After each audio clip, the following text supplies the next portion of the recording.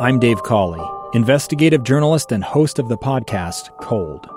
Don't miss Cold's new Season 3, where I look into the unsolved disappearance of Sheree Warren, a woman last seen leaving her job at a Salt Lake City office in 1985. Police cast suspicion on Sheree's estranged husband and boyfriend, but never made any arrests or recovered Sheree's remains. Find Cold Season 3, The Search for Sheree, anywhere you get your podcasts. Welcome back to Live Mike. I am Lee Lonsberry. I am broadcasting to you live today from my guest bedroom. It is because we here at KSL News Radio are taking the advice that we are giving, and I am practicing social distancing.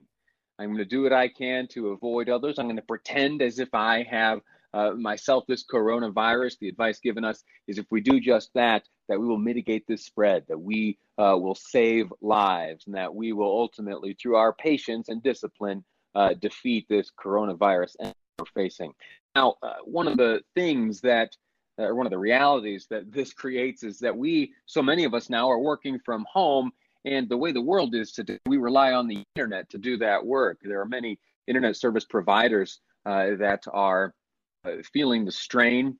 In fact, there have been calls on Netflix to limit HD delivery of videos, bring that back down to regular definition. We're not cavemen, we can't handle that.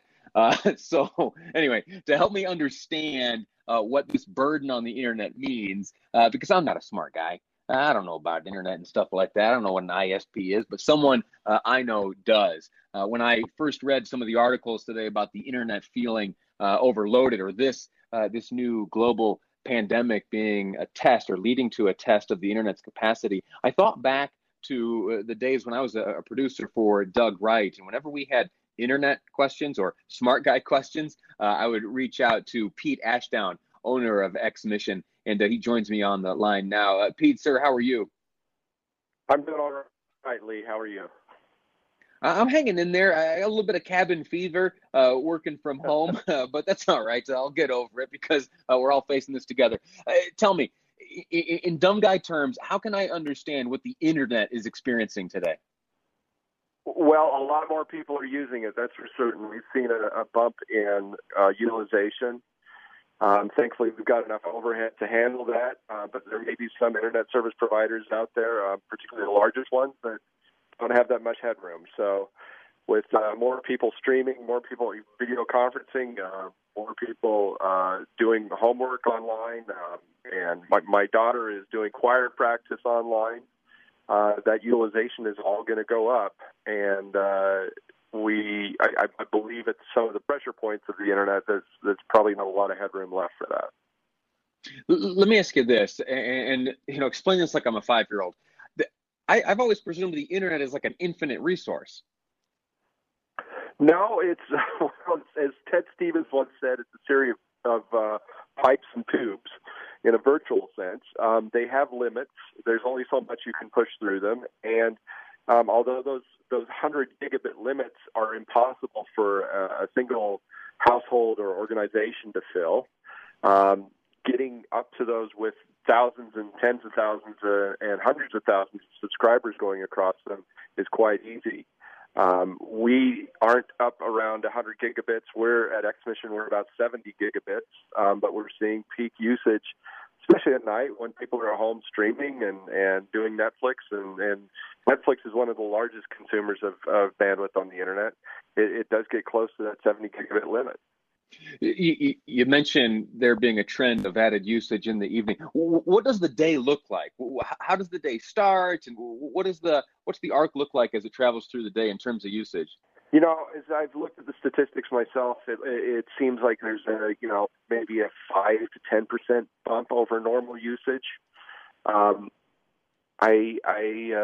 think that our subscriber usage at home has definitely increased versus our subscriber usage at businesses because people are going home to telecommute. Our own staff at X-Mission, we've tried to get them out of the office as much as possible. There are some people that need to stick around to watch the equipment, but the less the better. We're seeing that bump on from business to home, absolutely. When I thought of you last night and I asked my producer Amy to give you a call, I didn't expect for the conversation to be a personal one, but you shared something with her when you two spoke in preparation for this conversation about your own circumstance. You are working from home yourself. Why is that? Because I'm in quarantine, unfortunately. I took a trip to London at the end of February and picked up the virus. I tested positive I got the results back on Monday. I was one of the first people to go through the University of Utah Sugar House testing center. And although I think I'm pretty much over the symptoms, I was pretty much, I had fever and a cough and sneezing and aching starting around March 5th. But I'm completely out of the woods, I believe now, but I still tested positive when I took the test on Sunday and got results on Monday. So I've been ordered that by the county to stay home. When I was sick, I was trying to stay home as much as possible from work. I did go in a few times. Thankfully, we haven't had any cases pop up there yet. We're holding our breath on that one, but we got a few people tested. But yeah, I tested positive, and I am seeing the benefits of telecommuting right now. You mentioned that you're at home with your family. How are they doing? My partner, she had some symptoms when we were in London, but she got her test results back yesterday, and she is clear. My kids have thankfully not shown any symptoms at all, and we're being very careful about wiping down surfaces and preparing food. And when I sit and watch TV with them, I sit there with a mask on. So we're being cautious about it and hoping for the best. Man, oh man. How else are you filling your time? I wonder about this cabin fever. I'm feeling a little bit of it myself. Your circumstance a little bit different. I at least get to go outside on the commercial breaks. How are you filling your time? On the internet. I mean, that's pretty much what I do. And so it hasn't changed very much for me. I worked from home quite a bit before the outbreak, and so I'm quite used to doing this kind of thing. And as far as the kids go, we have been watching a lot more TV. A lot more streaming TV. What do you think, right before you go, and I'm so sorry to hear of this news, but I'm grateful that the trajectory is good and that you feel better and that those around you are tested negative or at least asymptomatic. So, I thoughts and prayers are with you, and I'm anxious to hear a good ultimate bill of good health given by the doctor. But let me ask you this, the question of Netflix and the high definition video, you think they ought to dial that down, or what do you think about those calls?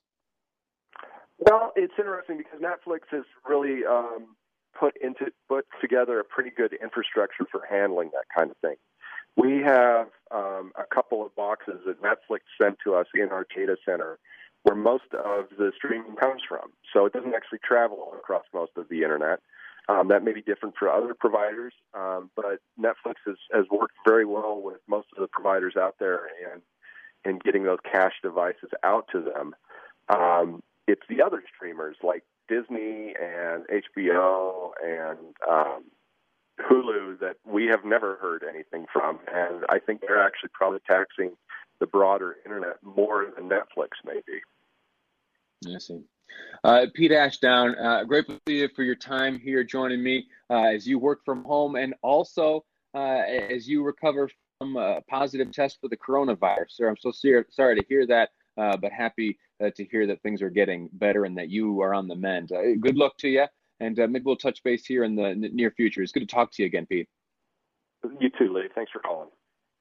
All right, very good. We're going to take a quick break. I'll point out, too, we just spoke to Pete Ashdown, getting a sense of how the internet is taking all of this added usage as we work from home. Also learned that he's tested positive for the coronavirus, adding to the need for him to work from home and exist within a quarantine circumstance. Later on in the program, we'll be speaking with Utah Representative Ben McAdams, who he himself has now tested positive for the coronavirus. We're going to get some of his thoughts as he endures this virus now firsthand. That's all ahead on today's episode of Live Mike. I'm Lee Lonsberry, and this is KSL News Radio.